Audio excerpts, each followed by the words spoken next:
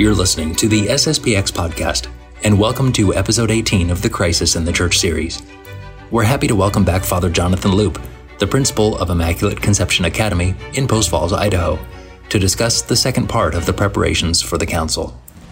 Last time, we saw the good preparations that were done and caused many, including Archbishop Lefebvre, to be very optimistic about the council.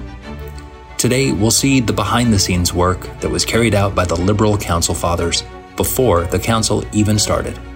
This would have disastrous effects for the entire council and the intervening years of the post-conciliar church. If you'd like to learn more about the series we're doing on the crisis in the church, or go back and revisit our previous 17 episodes, or if you want to support this project, please visit sspxpodcast.com/crisis. Now, we'll turn to our conversation with Father Loop.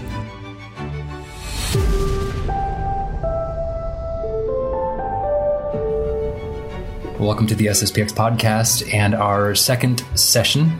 I guess that's a good word to use in this context, Father, on the preparatory period of the Second Vatican Council, and welcoming Father Loop again. Hello, Father. How are you today? I'm doing very well. And yourself, Andrew? Doing fairly well. It's warming up down here in Phoenix, which is not a huge surprise, but... Fair enough. Yeah. it's so up in the 90s. Yeah, exactly. But we ended last episode with the official convocation. We just briefly started talking about that, the convocation of all of the bishops to come to the Second Vatican Council. This was done with the papal bull, I believe you said, Humanae Salutis. Salutis, yes. December 25th, 1961. And this is going to be December 6th, 1961, about 10 months before the actual start of the Second Vatican Council. And where we left off last week was talking about there's all this great preparatory work that was done, and now the underground work is going to be starting, and we're going to be focusing on that a little bit more today. So could you lead us into that a little bit, Father? For sure. Yeah, like you just mentioned, we have this official announcement and calling forth of all the bishops of the world that's issued by John the 23rd in the end of 1961. And we kind of left off last time highlighting a passage from that, which in a way indicated the very possibly good direction the council could have gone. There is this vision of a world that's really in a crisis and needs, let's say, direction from the church, needs counsel from the church, and needs correction from the church. And that's where the official and formal preparation for the council seemed to be going, to give that needed help to the church. But at the same time, as you mentioned, there was this current, an underground current going in the opposite direction ultimately, that did not see that the world truly needed the correction, but rather the church herself needed in some ways to change her approach to the world. And in this context, it might be interesting as we get into this to read a comment from Father Yves Congar, who would later be an expert at the council, who was one of these liberal and progressive theologians who contributed to that, so to speak, aggiornamento or updating in the church. And he makes his comment while remarking or speaking of Father Ralph Wilken's book, The Rhine Flows into the Tiber. And Father Wilken, for his part, includes this in his introduction to a later edition of the work. So Father Congar says, Father Wilken was remarkably well informed, and his report, which shows the unfolding of the entire council, is full of precise details. In short, the Rhine was in reality that broad current of vigorous Catholic theology and pastoral science, which had got underway in the early 1950s, and with regard to liturgical matters and biblical sources, even earlier than that. So what Father Congar is stating there is that in reality what we see happening at the council, and which I'm sure will be explored in greater detail later on, was itself nothing other than the fruit of a lot of work of theologians and in fact of bishops, mainly, let's say, in France, in the Netherlands, in Germany, that had been growing in that decade leading up to the Second Vatican Council. and which had in many instances not been corrected by bishops or even fostered by them. And that's with having said that, I'd like to go back briefly to the convocation that the bull Humanae Salutis, because while at the same time he does give that very, we may say, incisive analysis of the world in his day, he mixes in that document a great deal of what would seem to be unfounded optimism. So he says, for example, about the world in general, indeed, making our own Jesus' recommendation that we learn to read or discern the signs of the times, it seems to us that we can make out in the midst of so much darkness more than a few indications that enables us to have hope for the fate of the church and of humanity. And maybe just a comment about the political situation at that moment. This is in December of 1961. I'm sure most of our listeners might be very well aware that's 2 months after the Cuban Missile Crisis, where the world stood on the brink of nuclear war. And just were a few years before the escalation of the United States and several other allies in Vietnam, fighting against the efforts of the communists, Ho Chi Minh and his followers, supported by the USSR, to impose a communist regime on the remainder of Vietnam. And at the same time, that growth of communism in Africa, in Central America, in South America, this godless and, let's say, materialistic system that is seemingly at that moment on the upswing, even if it did suffer a bit of a humiliation, and Khrushchev's suffering a bit of a humiliation by having to withdraw the missiles from Cuba. The overall picture, though, is one of a healthy and aggressive and expanding communism, which is opposed to the church. Right. So there's that. And again, a lot of these theologians that were, leading up to the council that we'll talk about a little bit, or like someone like Henri de Lubac that we just saw a few weeks ago, they too share in that optimism. Then the Pope speaks about the church, and he says that thus, if the world seems to have changed profoundly, the Christian community has also in great part been transformed and renewed. That is, it has been strengthened in its social unity, reinvigorated intellectually, and interiorly purified. It is ready for any trial. Now, it's an interesting comment, and it might be in some levels true to say about at least the surface appearance of the church in a number of areas at that time. So, for example, in the United States, the church had been expanding rather explosively, having a great deal of ordinations, seeing a flourishing of diocesan priestly vocations, of religious priestly vocations, and souls entering the religious life. At the apex, the height in the United States, you had about 60,000 priests working throughout the country.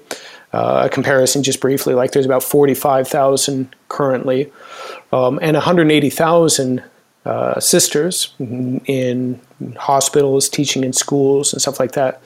Whereas now we have maybe 40,000 sisters in the United States. So, you have a certain, on the surface, flourishing there. At the same time, you have a similar situation in Africa. But in Europe and in much of South America, that really wasn't the case. You actually had you might say, a crisis of confidence in the church more than anything else. And also along those lines, I'd like to comment on a small thing from Cardinal Montini in Milan. That's right at the beginning of the Second Vatican Council, or right when, I should say, John the 23rd is elected. And he makes the comment, so he writes, Cardinal Montini, so who will be Paul VI, writes a letter to John the 23rd when he's elected to discuss his take on the situation in his diocese. So Cardinal Montini writes that the number of adversaries of the name of God seems to be increasing and strengthening itself every day. Laicism and anti-clericalism is returning very strongly into fashion. And the license in people's moral lives, especially in the press and in movies, is becoming large, insolent, and without any limit. And and he goes on to comment that the situation in his diocese, in addition to that general way, let's say with respect to ordinations or just the practice of religion, was really unfortunate. So it comments that in 1955, the Diocese of Milan, which was the largest and remains the largest in Italy, had 89 ordinations. Not bad. Okay, it'd be nice if the society could have 89 ordinations in 1 year. That'd be pretty awesome. Yeah. 5 years later, that was down to 13. Wow. It was just a complete collapse. So, and part of it is just this lack of confidence on the part of Christians at the time before this onslaught of ideas, whether it be communism, which you have to understand in Italy at the time, communism almost, in the wake of the Second World War, communism almost succeeded, or the Communist Party almost succeeded in taking over Italian national politics. And so a lot of Catholics are very influenced by that. The confidence that John the 23rd presents seems very out of place in a way. I was just going to ask, that doesn't seem to add up. I mean, you're saying that, or John the 23rd said, the church has been strengthened in its social unity, reinvigorated intellectually, interiorly purified. How? I mean, in this sense, with, the boots on the ground, information coming from Archbishop Lefebvre in Toul and Cardinal Montini at that time in Milan, there's really not room for optimism. In a way, that's true. And I think part of it, and that goes into, I think, perhaps more of what we could say easily about the interior life of John the 23rd, but it would seem that he's just unduly optimistic for whatever reason. And in part, I think, kind of a desire to put the best light on it, to see the best in everyone. Archbishop Lefebvre made a comment, or perhaps I can turn that around. There was one person who made a comment about Benedict XVI, and he said that Benedict XVI seems to have a very, let's say, traditional heart, very attracted to the Latin Mass because of, let's say, his memories as a young priest and as a child, and it seemed like it really struck him. And yet his head was very much, let's say, affected by modernist ideas. His way of looking at reality intellectually was contrary to a traditional and sound philosophic training. Archbishop Lefebvre flipped that on its head for John the 23rd, and he said he seems as though in his head he's traditional, and in some of his writings, or like we commented a little bit about that speech that he gave at the end of the Roman Synod in our last episode, what you hear is in fact rather traditional, but his heart, Archbishop Lefebvre says, seems to be fairly liberal and leading in this direction of, let's say, willing to be friends with all at all costs, it seems. And we'll see that a little bit when we kind of come back to that. And in fact, that leads to the next point, I suppose, because in the same convocation, he expresses this really unfounded optimism about other religions, and whether it be especially other Christians. And he says that furthermore, at a time of generous and growing efforts being undertaken in various areas to reconstitute the visible unity of all Christians, which corresponds to the will of the divine Redeemer, it is quite natural that the forthcoming counts provide the premises of doctrinal clarity and of mutual charity that will make even more alive in our separated brethren the desire for return to unity and will smooth the way to it. In other words, again, going back to that wanting to see the best, all these other Christians, they want to return to the church, and they're really, and we could just be in a very colloquial way, they're really good guys. We just want to get along. We can figure that out if we just, work hard enough. And even there, though, it's ambiguous, because, as Pius XI wrote in his encyclical Martalium Animos, Catholics can't take part in these ecumenical prayer services because it implies that the visible unity has in fact been lost and has to, if we want to use the word that John the 23rd used, be reconstituted, made anew. I don't know if this is too harsh to say about John the 23rd, but he comes off as almost naive in the way that he views people like, at their heart, they're all good. I mean, they're fine. I mean, I know he's not saying that, but that's kind of that's the impression he's giving. Yeah, you can certainly, at the very least, you can understand why people would take that and how that could be used as fuel for a lot of these theologians that we're talking about, and who more or less agree with that in a more principled way, to say this is what we need to keep moving in our directions, and we'll have his support, which in the end, effectively, they do. So he almost ends that convocation by this invitation to those non-Catholic brethren, as he calls them. He speaks about the prayers that are being offered for the success of the coming council. And then he adds, to this chorus of prayers, we also invite all Christians of churches separated from Rome, so that the council may also be to their advantage. Again, it's just very ambiguous, and it almost seems to imply that they, as bodies, have prayers which are intrinsically pleasing to God and can draw down benefits. You could also, on the flip side, say, well, maybe just disposing them to receive the grace to return to the faith, but it doesn't seem to be that. Now, here, I think maybe it'd be good to transition precisely what I just mentioned, which is that Secretariat for the Unity of Christians. Now, this is going to be, we mentioned that very briefly last time, because it was something that was founded at the same time that the Central Preparatory Commission was founded, in other words, in June of 1960. But it's an entirely novel institution, really. And perhaps as a lead into that, it might be of interest to return once again to Vatican I and to read some selections that were taken from the letter that Pius IX wrote to Protestants. Again, we said last time that he wrote a letter directed towards the Orthodox to invite them to be present as observers at the council because they truly were bishops. They had orders, and it might even be the case where they could participate in the sense of being on commissions like what happened at the Council of Florence in the 1400s, which led to the actual reconciliation of some of those bishops at that time. But the letter that he writes to the Protestants is quite different.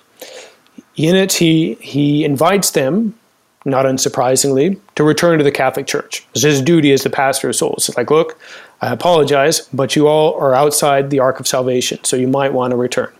But then he goes on and says that a careful examination would prove that not one of their groups, or all of them together, quote, constitute and are in any way that one Catholic Church which Jesus Christ founded, constituted, and willed to be. Nor can these groups in any way be called a member or a part of this church, as long as they are visibly separated from Catholic unity. That is cited by Father Wilken in his book, The Rhine Flows in the Tiber. And he says, this letter, too, proved offensive and achieved very little, which on a certain level, it's not unsurprising. I mean, you're the full Archbishop of Canterbury and you receive that letter. It's like, oh, all right, very good. So, yeah exactly. I'll put that in the circular file. So there's something to that. But then, as I pointed out, John the 23rd is going to adopt a very, very different attitude. And one, like I said, that seems to be founded, at the very least, that one could say, in this, if you want to put it, perhaps naive optimism about the state of the situation. Now, Father Wilken goes on, and he says that, so the religious climate in the world of John the 23rd was very different from that of it was in the days of Pius IX. And you have to understand, Father Wilken's a bit of a liberal, so he's going to be ascribing this more to, the attitude of the world in general, as opposed to the principles at stake. He says, in the intervening years, the ecumenical movement for the promotion of Christian unity had taken firm hold of Christian communities around the world. And many factors had contributed to this. For example, one was biblical research, which brought together Protestants, Anglican, Orthodox, and Catholic scholars. And maybe just go back to that quote we began with Father Congar, who explicitly mentions biblical scholarship as being one of these early, let's say, currents that was the Rhine leading into the Tiber. Then Father Wilken says, next comes the World Council of Churches, founded specifically to promote Christian fellowship in all possible fields. Now, up until, let's say, the 1960s, the Catholic Church said, we will have nothing to do with this organization because it's basically a very, very cheap representation of what we already are, effectively.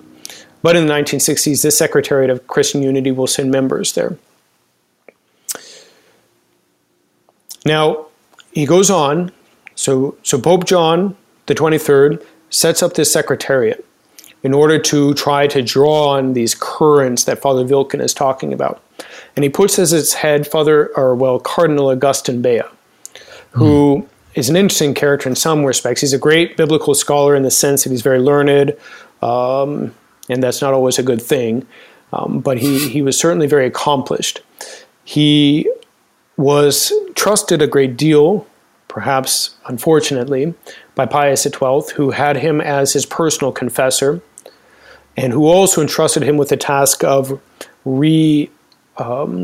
producing a new translation of the Psalms. So for any, let's say, our priestly listeners who've ever had to deal with the Psalms, because they actually redid the Psalter of the Breviary with that updated translation. And for anyone who is familiar with the Vulgate translation of the Psalms, what he did is perhaps more technically correct classically, but is very difficult to get used to in the Psalms. Anyways, that's an aside. But he was chosen by John the 23rd to head this new secretariat. And he's going to be very, very energetic in many ways. And he has as his secretary a Dutchman named John Willebrand, who's later going to replace him as the secretary of this commission, and who helps him a great deal. Now, what they're going to do is they're going to have a lot of contacts with non-Christian organizations, and not merely, let's say, non-Catholic, quote-unquote, Christians. But that's obviously where their main focus is initially. And so they're going to go out of their way to invite to be representatives at the council, hosts of people and representatives from different, both Protestant organizations and then Orthodox communities. And they get about 50 to come at the first session. So, and not only that, but they're also soliciting from them their opinions, that what they would like to see from the council. Father Wilken talks a great deal about a Professor Coleman, who is a Methodist and gives a lot of commentary about how much they were made to feel a part of the proceedings of the council by being, let's say, this is getting a little into the council itself, but it was prepared, the ground was prepared beforehand by that spirit and that outlook. They were given documents to read before they were presented to the General Assembly. They were solicited for comments. They were allowed access to all the bishops. It's just, they were very much, while not voting members nor official members of the council, they made their presence felt. And that's all due to all this work before the council by Cardinal Bea and his group.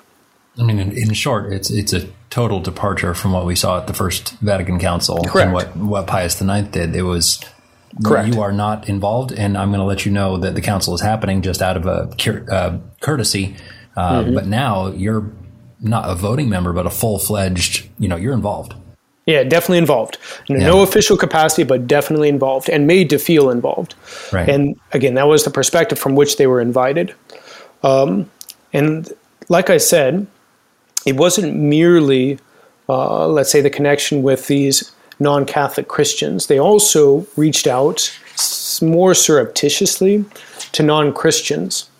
So there's a great little passage in the Catechism of the Crisis, which is an interesting work to read, a little difficult work to read, I would say, but still interesting, where you have quoted there in the chapter that's dedicated to the Second Vatican Council, a passage from a Jew named Lazar Landau, And this is just a fascinating passage. So he comments that on a foggy, frigid winter's evening in 1962 and 63, I attended an extraordinary event at the Stroudsburg Community Center for Peace. The Jewish directors secretly received a papal delegate in the basement. At the conclusion of the Sabbath, we were about a dozen to welcome a Dominican dressed in white, the Reverend Father Yves Congar, tasked by Cardinal Bea, in John the 23rd's name, with asking us at the threshold of the council what we expected of the Catholic Church. The Jews, for nearly 20 centuries kept on the margin of Christian society, often treated as inferiors, enemies, and deicide, asked for their complete rehabilitation. As direct descendants of Abraham, whence came Christianity, they asked to be considered as brothers, partners of equal dignity of the Christian Church. The white-robed messenger, not wearing any symbol or ornament, returned to Rome, the bearer of the innumerable requests that reinforced our own people. After difficult debates, the council did justice to our wishes. The Declaration Nostra Aetate constituted, Father Congar and the other three drafters of the text confirmed it to me, a veritable revolution in the Church's doctrine on the Jews. Within a few years, sermons and catechisms had changed. Since the secret visit of Father Congar to a hidden room of a synagogue on a cold winter's night, the doctrine of the Church had indeed undergone a total mutation. So Father Congar is acting there as representative of Cardinal Bea of this secretariat. And we'll come back to that because, that leads into the kind of way into the next point. It's fascinating though, Father, because it's I think as modern Catholics, we're kind of used to this dialogue with other religions. That's almost normal to us now. Mm-hmm. But at the time, you can tell from his writing that he was surprised by this overture from the Catholic Church to the Jewish religion. I'm trying to kind of figure out what that would mean. It's almost like if you're running a business and you're having, a high level meeting with all the other executives and you reach out to the competing business or another business that has nothing to do with it and say, what do you want us to talk about at this meeting? Mm-hmm. It's not, no, you discuss what's good for your business on a purely secular level. That's a horrible analogy probably, but I'm trying to kind of wrap my head around this is weird. It is. I think you're correct in making the observation that, we now 60 years later, unfortunately, are so used to these kinds of interactions that it's really taken the sting out of them. Mm-hmm. And at the moment that these were initially occurring, it was revolutionary. Mm-hmm. It's not just with, of course, the Jews, but even with the Protestants. Right. You have some of these, someone like Father Congar speaking very, very in a laudatory fashion of Luther, which again we now kind of see is not unsurprising, but anyways, yeah. We'll come back to the thread here. As I said, the Secretariat is not only, let's say, having these contacts with these non-Catholics and making a point of inviting them, soliciting their opinions on how to approach things in the council, but it's also been made, it's in a way integrated into the preparations, the official preparations of the Church, but again, in a very surreptitious manner. So, let's say Archbishop Lefebvre, who, if you recall, was a member of that Central Preparatory Commission. So he was involved in all the general sessions where you had about 100 cardinals, bishops, experts, what have you, there to consider the work of the subcommissions. And in that capacity, he witnessed some of these machinations, and there's really no better word for that, of especially Cardinal Bea to try to change the orientation of a number of documents that had been prepared, etc. So the normal way of preparing a document was that you would have a commission, a subcommission, that had a certain competence. For example, there's a subcommission on the liturgy. And in fact, that was one of the only subcommissions that was dominated by progressives. And that'll have its importance later on. But there is one, the main one was the Theological Commission, which was presided on by Cardinal Ottaviani, the head of the Holy Office at the time. And now, officially, the Secretariat of Promoting Christian Unity or of Christian Unity did not have an official position there. But Cardinal Bea started pushing his members to produce texts that could then perhaps be integrated and used. And so, for example, as early as 1960, so they began in November of 1960, you had begun preparations for a document to become a schema at the Council on Religious Liberty. Now, that obviously involves theological principles. Is in other words, something that belonged precisely to the Theological Commission. And Cardinal Bea several times asked Cardinal Ottaviani effectively to try to force his hand, hey, let's form a mixed commission to study this question. Cardinal Ottaviani kept saying, no, you don't have any say in this. Right. This is a theological principle. Cardinal Ottaviani continually refuses to do that simply because, within reason, it's not a matter that pertains to the Secretary of Promoting Christian Unity. So what happens is that Cardinal Bea, in one way or another, makes an approach, an advance to John the 23rd, and basically presents the situation to him. And John the 23rd is like, oh, all right, well, yeah, why don't you just present that document, in fact, without even having to worry about going to the Theological Commission. Just present it to the Central Preparatory Commission. And so he basically oversteps or overrides Cardinal Ottaviani's refusal to consider it, which would have prevented this document from coming to light. As a very random aside, that original document on religious liberty that was prepared by that was overseen by Bishop Charrière, who, about 10 years later, would be the one who would sign the erection of the Society of St. Pius X as Bishop of Fribourg. Yeah, it's an interesting thing. Yeah. So Cardinal Bea wants to just to kind of summarize, make sure I have this right. Cardinal Bea wants to get involved in a commission that he has no right or really responsibility for. He's getting involved in a theological commission, or wants to, put his own opinion into it. And go ahead.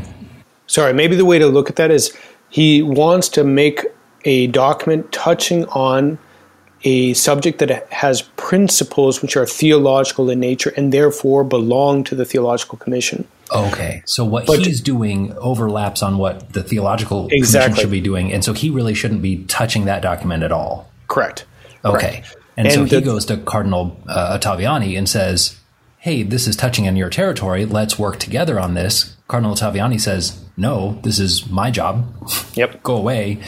And so Cardinal Bea, to use kind of the colloquial terms, goes and complains to Pope John the 23rd. And so he's willing to say, oh, yeah, why don't you just present it to the whole Central Preparatory Commission? So the whole kind of body destroys the chain of command and just throws it in.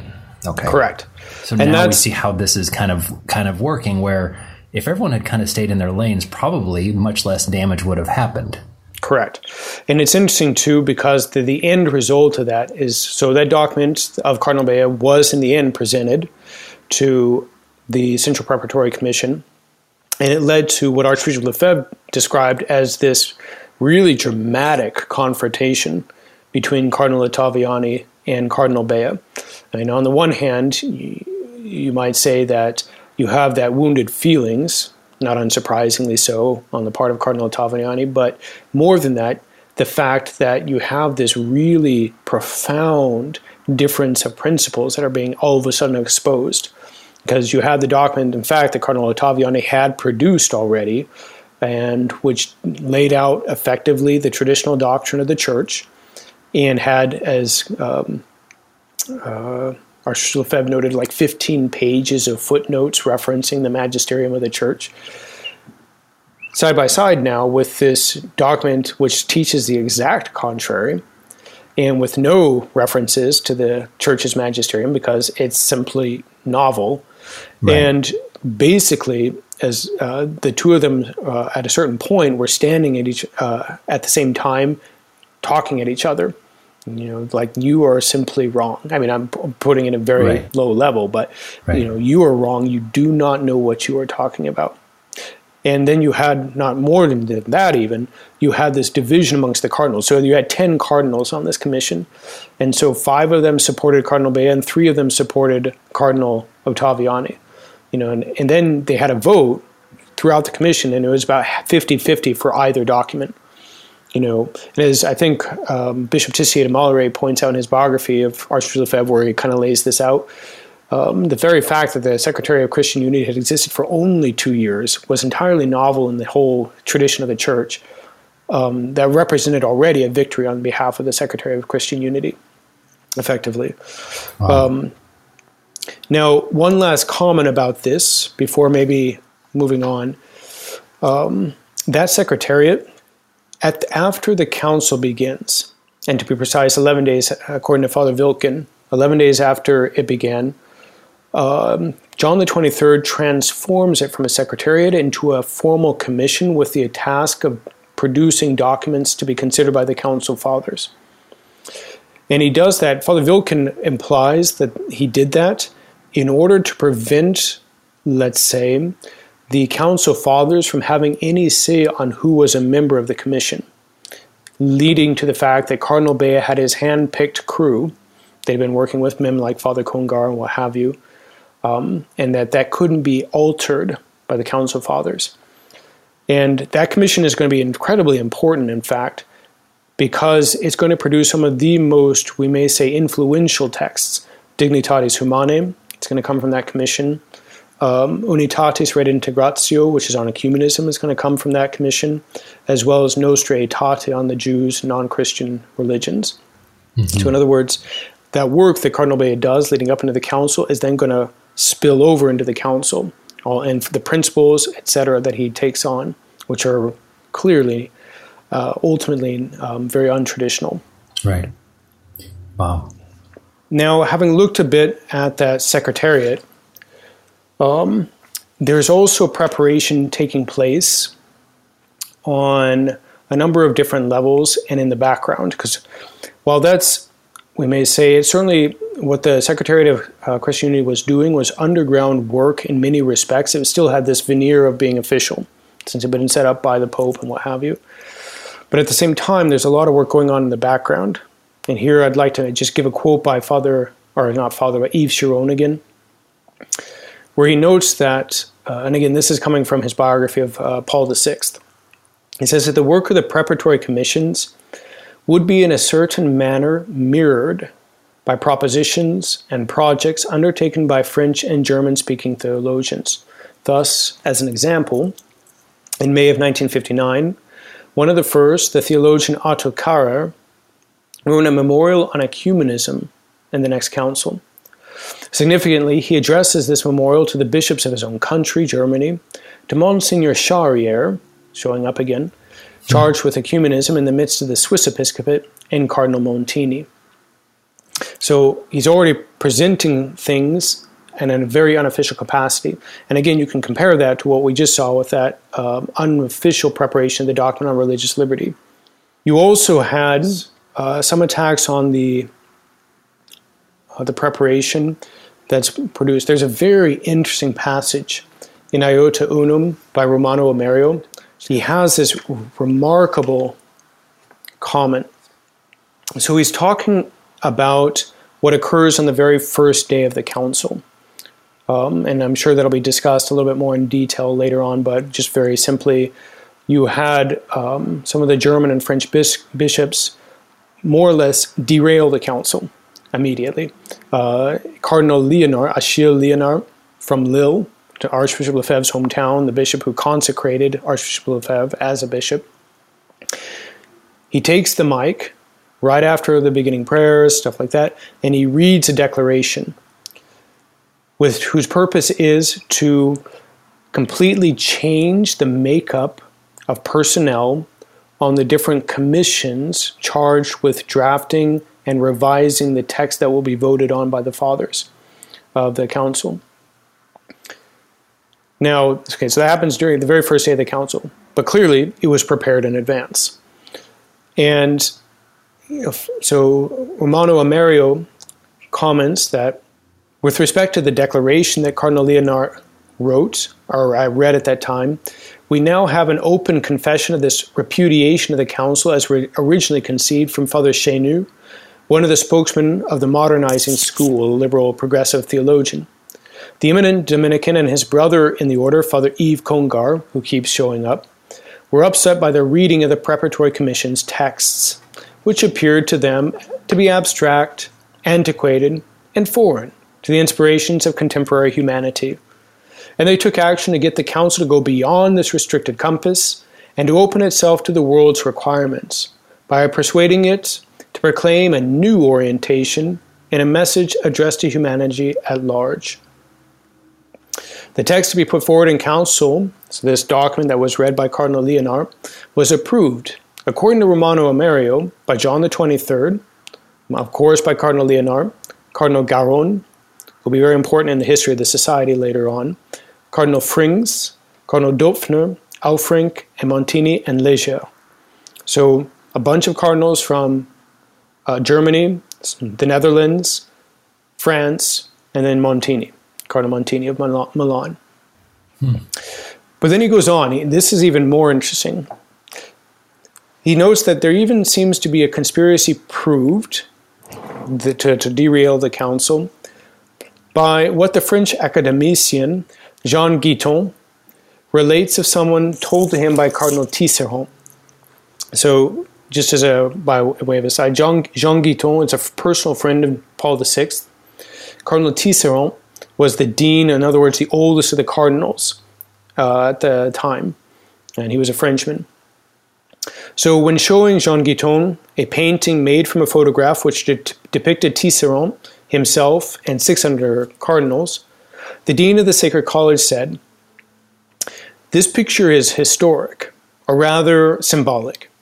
It shows the meeting we had before the opening of the council, when we decided to block the first session by refusing to accept the tyrannical rules laid down by John the 23rd. It's a pretty strong statement. Wow. And to the extent that it's true, certainly indicates that there was a pretty concerted plan, whether one wants to call it conspiracy or not, it's really irrelevant, but it's certainly a pretty concerted plan to shift the focus of the council. Now, we can also see that by some of the action of, let's say, the Dutch episcopate, which is part of that Rhine flowing in the Tiber. So the Netherlands is also on that river, if I'm not mistaken. At least it's close. So Father Wilken, in his text, notes that in July of 1962, the Central Preparatory Commission had basically finished its work, and Monsignor Felici, secretary, sent the first 7 documents, schemas, to all the fathers throughout the world.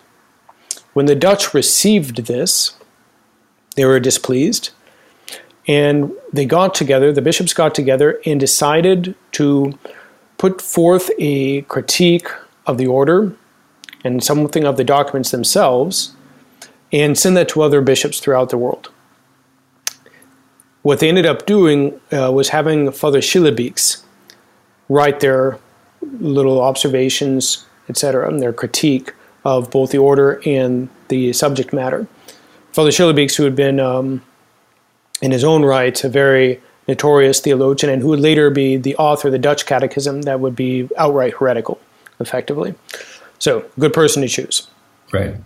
And what they presented these documents, in fact, when bishops arrived to Rome. So there was a serious effort to influence other bishops to change the order and, in fact, rewrite some of those early documents which dealt with Revelation, which dealt with the church, etc. And they argued as well that the Constitution on the Liturgy should be seen first.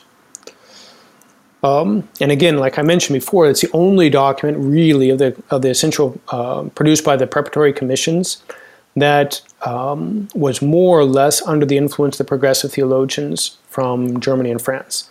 And it was the one that was most acceptable to them. And this work, this kind of stalling tactic, or whatever you want to call it, this is definitely going to play out. We'll see next time with Father McGilvery at the end of the first session of the council. I think I have the terms right. The first year of the council. Not a single schema was approved. Nothing came out of it. And exactly. Would you say it's primarily because of these tactics that happened at the beginning? It's absolutely because of them. Because effectively, that 2 years of work was more or less effectively dropped on the first week of the council. And when I talked about that preparation to be able to control as much as possible who would be on the commissions in the council to by the European Alliance, by those groups in France and Germany, German bishops, it was precisely in view of being able to recreate more or less from scratch documents for the council fathers to consider. Wow.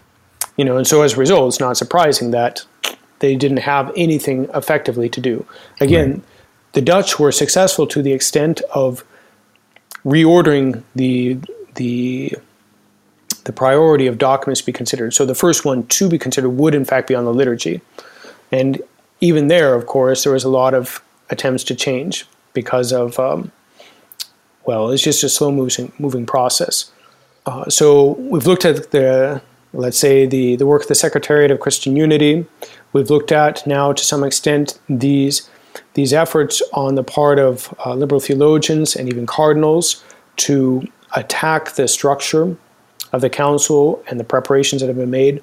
And perhaps one last thing it might be of interest to look at, and again, this goes directly back to what we were talking about with John the 23rd and his emphasis and the atmosphere that he helped to establish in the church, is you have, during these years leading up to the council, a fairly concerted effort to rehabilitate a lot of suspect theologians. So, and there's just a few examples might help illustrate that.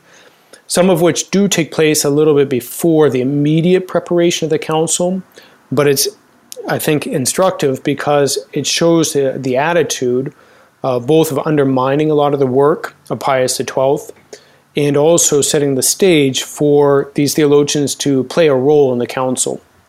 So, for example, in the first place, you have then Cardinal Roncalli, who, in a way, shows his colors by doing what he can to praise Marc Sangnier, who may be remembered by your listeners as the head of the Sion in France, which was a Christian democratic movement, which in the end was condemned in rather no uncertain terms by St. Pius X as deviating from sound Catholic doctrine. Now, he dies in 1950, so at the time, Cardinal Roncalli is the papal nuncio in Paris. Right, he's before he gets sent to Venice as the patriarch there. And he writes a letter to Marc Sangnier's widow, stating that, praising Marc Sangnier and his ideas, and saying that when he first came into contact with Sangnier's ideas as a young priest in 1903 and 1904, he found him as a source of inspiration, which is a strange thing considering that almost immediately thereafter, about 7 years later, he's condemned in no uncertain terms and his ideas as being contrary to the faith. So you have that. And again, it's a mindset looking forward. It's probably perhaps for that reason that there's an anecdote apparently that, again, I don't know, it's one of those anecdotes that's often repeated. It's hard to verify exactly, but that when Cardinal Roncalli was elected as a pope, he opened his own dossier. It's got to be kind of cool to be the pope. It's like, I wonder what people thought about me. And he found that he was, in fact, at least on some measure, suspected to be a modernist, and partly probably for things like this. Then also you have Monsignor Montini, who, he's an interesting person. So before he was the Cardinal Archbishop of Milan, actually, he was made the Archbishop of Milan by Pius XII, who pointedly and noticeably refused to make him a cardinal, even though Milan, being the largest diocese, was traditionally a cardinalatial see. So, for example, Charles Borromeo, what have you. And part of the reason for that, he was in part had run afoul of Pius XII. Prior to that, though, he was the Undersecretary of State for Pius XII and one of the two most trusted of his collaborators, together with Monsignor Tardini, later Cardinal Tardini. And while he was the Undersecretary of State, he was very friendly with a whole host of progressive theologians. So, for example, just one illustration of that. So during 1950s, that's the year that Pius XII publishes Humani Generis, which, broadly speaking, is directed against the new theology. Right. Potentially, though, being inefficacious because it doesn't descend to very concrete, this person, that person, and these are the steps that must be taken, et cetera, et cetera, et cetera. It's just very general. These things are kind of wrong. They can't be taught, whatever. Right. Anyways, there's a Jean Guiton, again, to come back to him, relates a conversation he had with Cardinal Montini, well, actually, Monsignor Montini at the time, in which he was lamenting Humani Generis. And Monsignor Montini is like, oh, you don't need to worry about that. It's just a warning. And I assure you that I'll make use of my influence to make sure that he doesn't proceed any further. In other words, too concrete condemnations of persons or what have you. Yeah. And at the same time, Cardinal Montini did a lot of work to try to prevent certain theologians from being condemned. Even Jean Guiton, he wrote a work on the Blessed Virgin Mary, which was very ill viewed at the Holy Office, but Monsignor Montini tried to prevent that from being condemned. There's also very interesting, again, it's just in that general line, after he's been made a Bishop of Milan, Archbishop of Milan, in 1956, a little incident where he calls together, it's actually kind of an interesting thing. He calls together this huge mission for the whole of the diocese, trying to revitalize Catholic life with very limited results, in fact, unfortunately. But as part of that, he invites to give various of the conferences, what have you, in various parishes throughout the city, a priest who had been condemned by the Holy Office. So, again, Father Yves Chiron comments, this priest, Don Mazzolari, was condemned by the Holy Office, forbidden to preach outside his parish in 1954, and forbidden to write in 1956. It advocated collaboration of Catholics and communists. And Archbishop Montini is like, hey, why don't you come preach? No problem. Oh, it's interesting. Okay. And then maybe as a last note here, and in a way perhaps most important is, and there's a lot of work, unfortunately there's a great deal that would have to be said about that, but just perhaps as the final fruit of that, you have at the Central Preparatory Commission a number of experts attached to be as consultors or what have you. And amongst them, you had a number of priests, theologians, who had likewise been censured by the Holy Office. For example, Father Congar, Father Ronner, Father du Labac. And it's interesting because Archbishop Lefebvre, notes this, and it's like, that's odd, and he goes and he makes a comment, the general sitting, it's like, look, we have these directives that the experts should, of course, be orthodox. They should, have the mind of the church, what have you. It does not seem that all the members that we have here would really fall under those criteria at all. Right.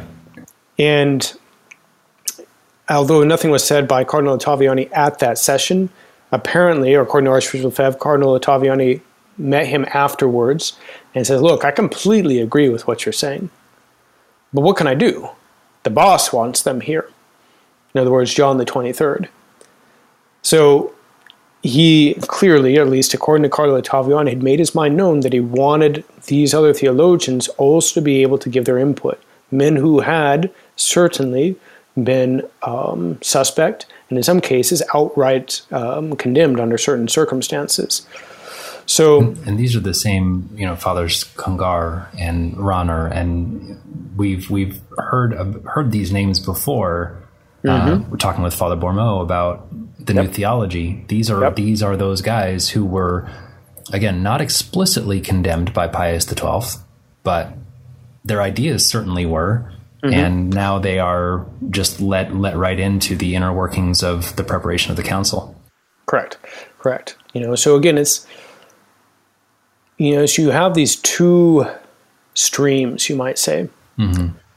On the one hand, what we saw more in detail last time, this great deal of work done on an official capacity that does make an effort to, let's say, take into account the views of bishops, and which is by and large, partly as a result of being under the guise or the leadership of many curial officials who, by and large, are fairly traditional still at that time, by and large, produces work which, in fact, would potentially have been quite solid.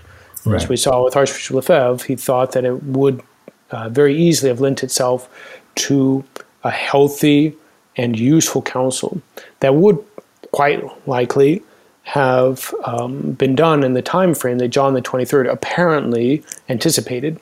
John the 23rd kept speaking about the idea that all the council fathers would be home and everything would be done by Christmas of that same year, which, as we've already commented and you'll see more in detail next time, nothing at all was done by Christmas of that first year.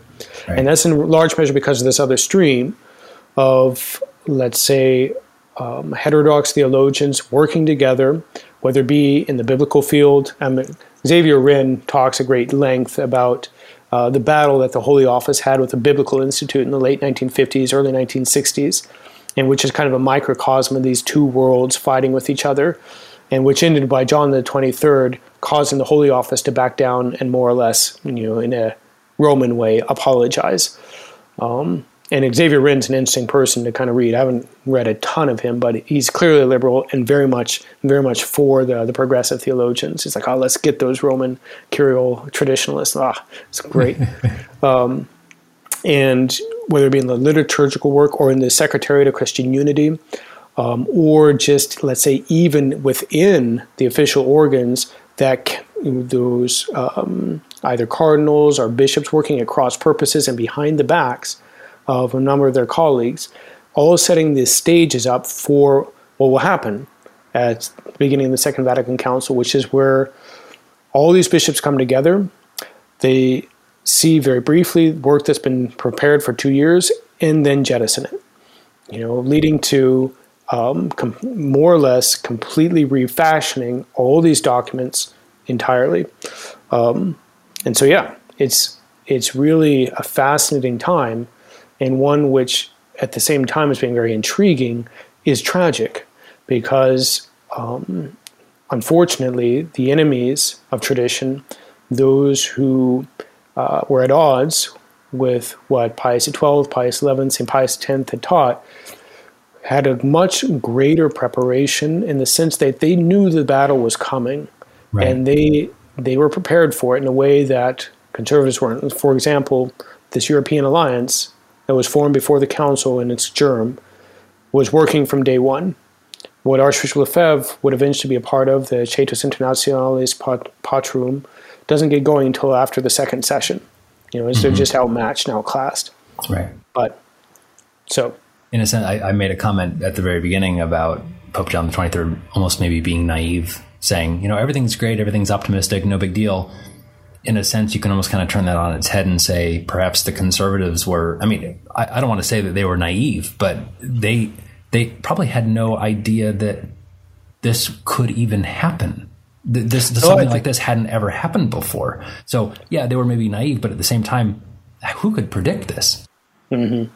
No, I think that's fair. And, Archbishop Lefebvre has a comment, or at least that's quoted by Bishop Tissot de Malaret in his biography at the very beginning of the council, where he says that, in his opinion and in his assessment, when you had these first steps going out, the majority of the council fathers at that point had a sense that something was profoundly off. Mm-hmm.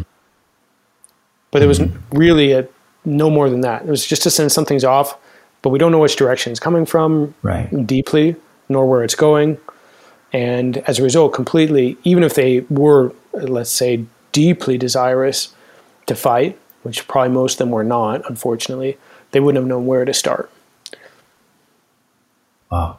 It's really sad because, like we saw in the last episode, things were looking really good. Things were looking like they were going to be orthodox, traditional, and now, because of this, this surreptitious behind the scenes workings. Now it's all going to be destroyed. Yep. Indeed. That's a warm, fuzzy way to end this episode, Father. Thank you. Well, the series is on the Christ and the church. I mean, right. We're expecting everyone to, with lollipops and candy, cotton candy. No, but that was fascinating. Thank you for going through it with us, Father. We appreciate it very much. And we're going to be then working with Father McGillivray on the course of the council itself. And I'm not sure when we have you back next, but I'm sure we do at some point or another. So I'm scheduled for something. I forget what. Sounds great. Thank you, Father. Have a good evening. You too.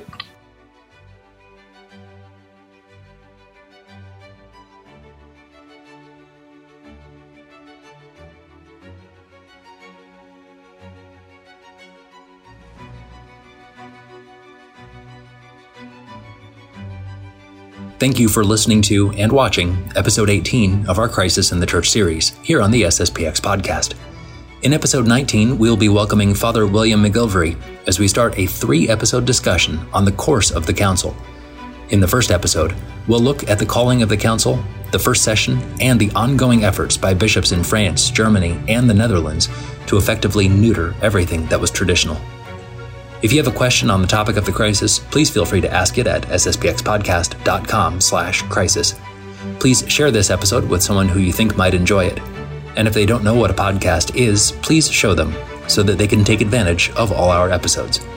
And if you have the ability to set up a monthly recurring donation of $5 or $10 or $20 on sspxpodcast.com, it would help us immensely to complete this Crisis in the Church project. Until next week, thank you for listening, and God bless you.